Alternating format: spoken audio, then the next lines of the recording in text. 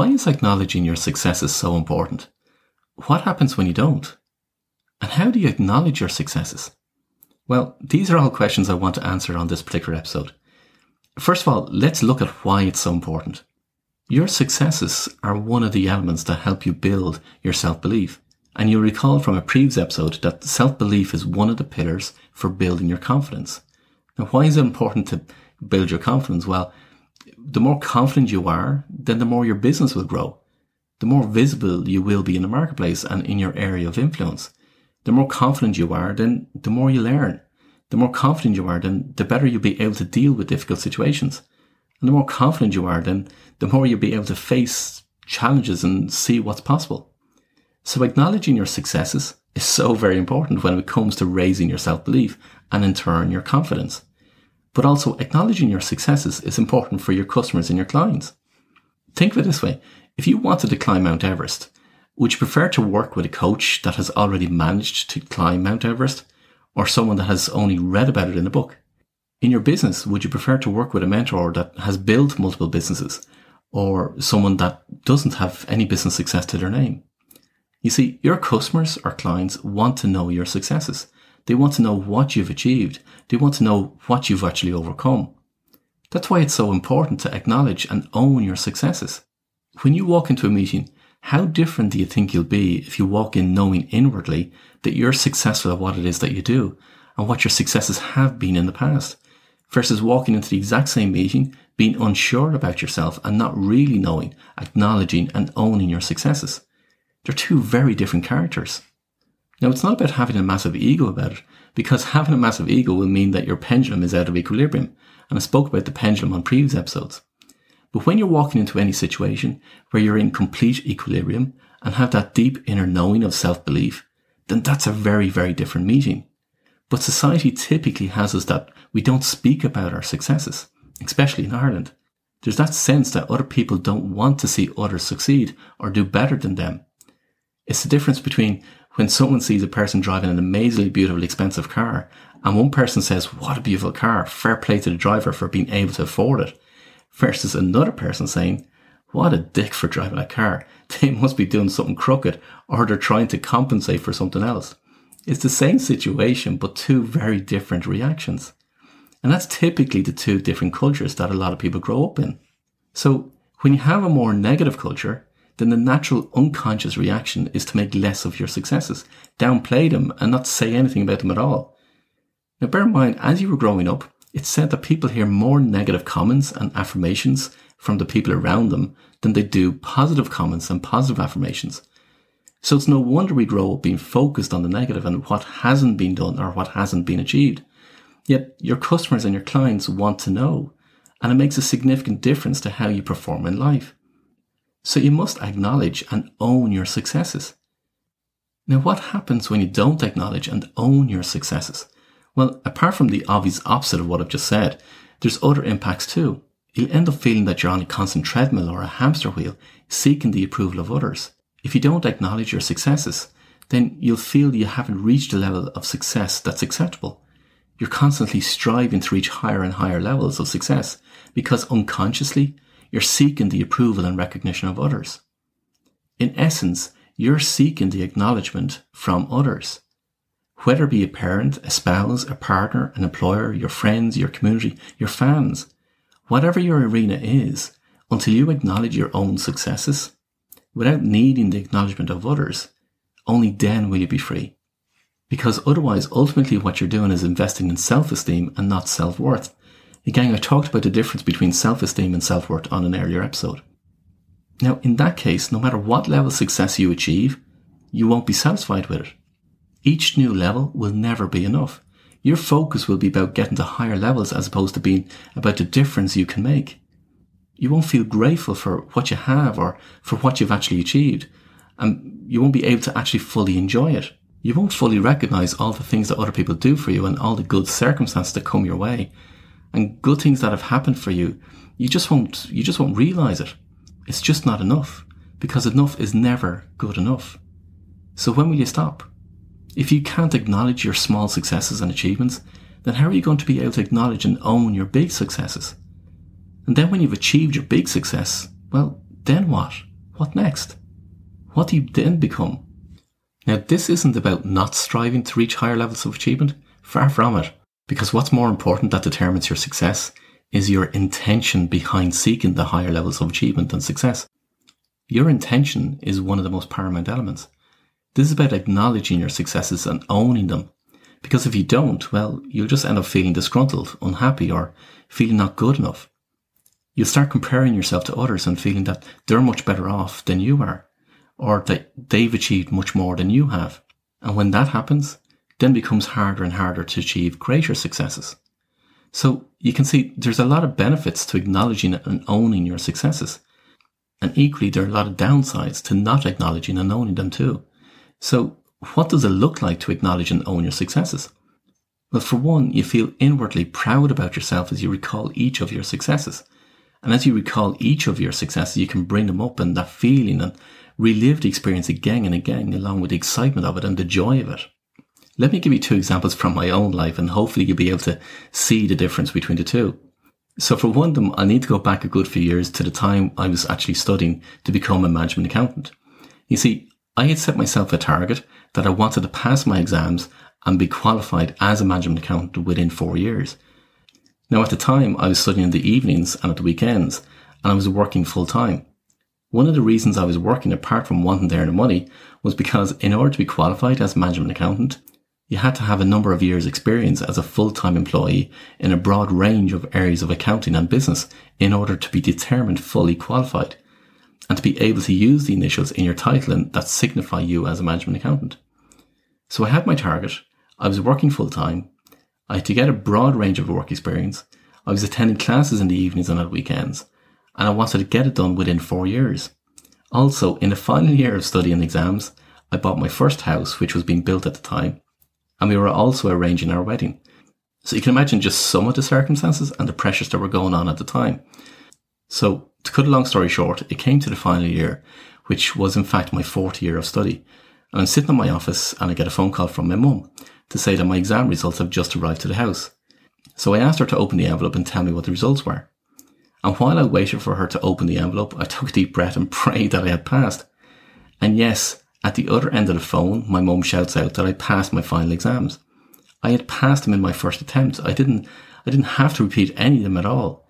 I passed them despite all of what was going on in my life at the time. I then rang my fiancée to tell her the good news. I came out of my office and told all my co-workers the news. I went to my boss and told him also. And after all the congratulations, I returned to my office. And as I sat back in my chair, relieved at the fact that I had actually passed my final exams, and because I had gotten the experience and work that I needed, I could then apply to be able to use the initials that signify me as a management accountant. And after all those thoughts passed, do you want to know what the next thought was that came in? No, it wasn't about how I should celebrate my achievement or to plan a big party and look forward to what the future might hold. And it wasn't about how I could go away with my fiancée and to somewhere nice and have an amazing holiday to celebrate. Nope, they weren't the thoughts that came into my head at the time. Do you want to know what they were? It was now that I had become a management accountant. How do I get to fellowship? I immediately went in my mind to think about what could I do next to become a fellow. In other words, to take the next level up as a management accountant. And while we had a small celebration, I can't even to this day recall the celebrations that we did have because my mind was on all the other things that had to be done. The house, the wedding arrangements, the work, the management, and more importantly, how do I become a fellow? And in the years that followed, that was my focus, which I managed to achieve in record time also. I don't even remember the celebrations. I didn't even acknowledge it within myself at the time, even though I worked and studied for 4 years. I didn't even allow myself to enjoy it. I just simply moved on to the next thing. Now let me give you a different example. And this example is one where I jumped out of a plane, with a parachute of course. And although it's a good few years ago since I did my jumps, I can still recall and relive every element of both jumps. I can relive the preparation, the walking to the plane, the joking on the way up in the plane as is trying to reach the altitude, which seemed to take forever at the time. The pulling of the straps from the parachute as it tightened more securely by my tandem instructor behind me just before we moved to the edge of the plane. I remember me putting my legs out the side of the plane to wrap them around the underbody of the plane and feeling the wind against my exposed ankles. hearing the instruction to tilt my head back against the neck of my instructor and crossing my arms to hold onto the parachute harness. And then as we roll head first out the side of the plane, I remember the immense speed as we fall with the wind gushing up against my body and face. I can see the cameraman opposite as we descend speeding towards the ground, then feeling the tap on my shoulder to indicate that the parachute is about to be released and immediately feeling the pull from the parachute straps. And as we continued our descent and playing with the parachute, feeling the G-forces as we went into different spins and seeing the different landmarks on the ground, and then moving on and going through the light rain shower that felt like ice needles in my face to coming through it and feeling the wind. And as we descended further to closer and closer to the ground, hearing the instructor tell me to lift my legs as we came into land and so smoothly and gently land on the ground. It was such an amazing experience. And to this day, I can still recall every single element of both jumps. I still get a grin on my face every time I recall the experience. Now, do you notice the difference between the two experiences and achievements?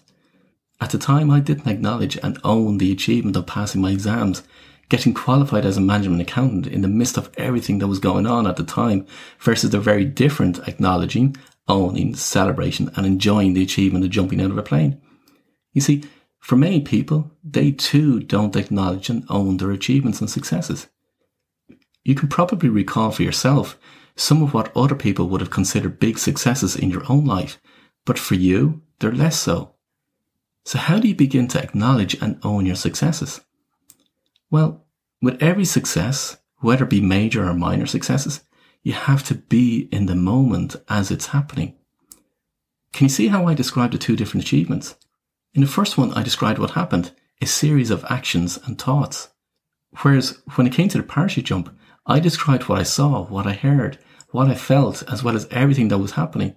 I was able to recall all the detail. I could give you even more detail, but then this episode would go on for hours. Difference was I was fully present in the moment. I was experiencing, as opposed to consciously thinking, because once you're consciously thinking, then you're not being in the moment. Next, you have to acknowledge to yourself what you have achieved. And again, whether it be major or minor successes, or whether you got help from others or not. If I didn't get help from my tandem parachute instructor, then it's unlikely I would have done the jumps. It's okay to get help. When you acknowledge to yourself and you're doing the achievement for yourself instead of for other people, or trying to please other people, or trying to seek the approval from other people, then it's much easier to acknowledge to yourself what you have actually achieved and your own successes. The next thing is to become sensitive to each one of your senses when you achieve something. Again, you'll recall how I was able to describe nearly all of my senses, what I saw, what I felt, what I heard. And even if I was to go deeper, I'd be able to tell you what I tasted and what I smelt, like the smell from the airplane engine fuel. The more sensitive that you are to each of your senses, then the more present you are in the moment, and therefore the more you're being in the moment. Then when you're able to pull all those senses together and be fully in the moment and acknowledge to yourself what you've achieved, then that's when a very different feeling and energy washes over you. That's when you really own it. That's when you've fully acknowledged and owned your achievements and successes. The next thing is to keep a record of it. It doesn't have to be a detailed description of the moment, just a list of your achievements. Because if you've done the exercise correctly, you'll be able to recall the full experience of that moment in your mind and relive the experience whenever you want to. I can't tell you the number of times I've relived my parachute jumps. Even though I've done only 2 jumps, it feels like I've done thousands of them. That's how much you'll be able to recall every moment and every element of your achievements. Now, when you have a list of your achievements, keep it handy. Have it on your smartphone or on your laptop. Have it so that you can access it easily and add to the list. The reason being is that it's very easy for us all to forget what we've actually achieved in life. We discount what we've achieved, we don't own them, and we're focused on the next achievement to strive for. So having a list of your achievements and successes is a good reminder to look back on to help you and build your self-belief. Then the next thing is to go back over your whole life and begin to list down all of your achievements, no matter how big or how small they are, the majors and the minors. List them all out. Then when you make time for yourself, go to the ones that are more significant for yourself, close your eyes, and try and get back into the moment of that achievement or that success. And then start to identify each second by second what each of your senses were picking up at the time in that moment. And when you have all your senses back in that moment, you can then be back in that moment in your mind's eye. And you can then acknowledge and own the achievement or success for yourself. Then when you get a very different energy and feeling wash over you, you know then that you've actually owned the achievement and success. And if you want to, a bit like the way you'd turn up the sound and the colours and the brightness on your TV, do the same while you're reliving your moments of achievements and successes. Turn up each of your senses in what you're seeing, what you're hearing, you're feeling, you're tasting and you're smelling. Try and fully relive the experience and be in each of the moments, and turn up everything in full Technicolor and surround sound. Then when you've done that, determine how different you feel, not only about your achievements and successes, but about yourself too. Because amongst other things, what you'll find is that you'll feel happier, more content, you'll be standing and walking taller, you'll feel more confident, you'll believe in yourself more, and you'll be ready to face the next challenge. But please don't be like other people that just listen to podcasts. You have to do the exercises and take the actions for it to really be of benefit. And believe me, you'll be really glad if you do. And as always, until next time, I wish you every success.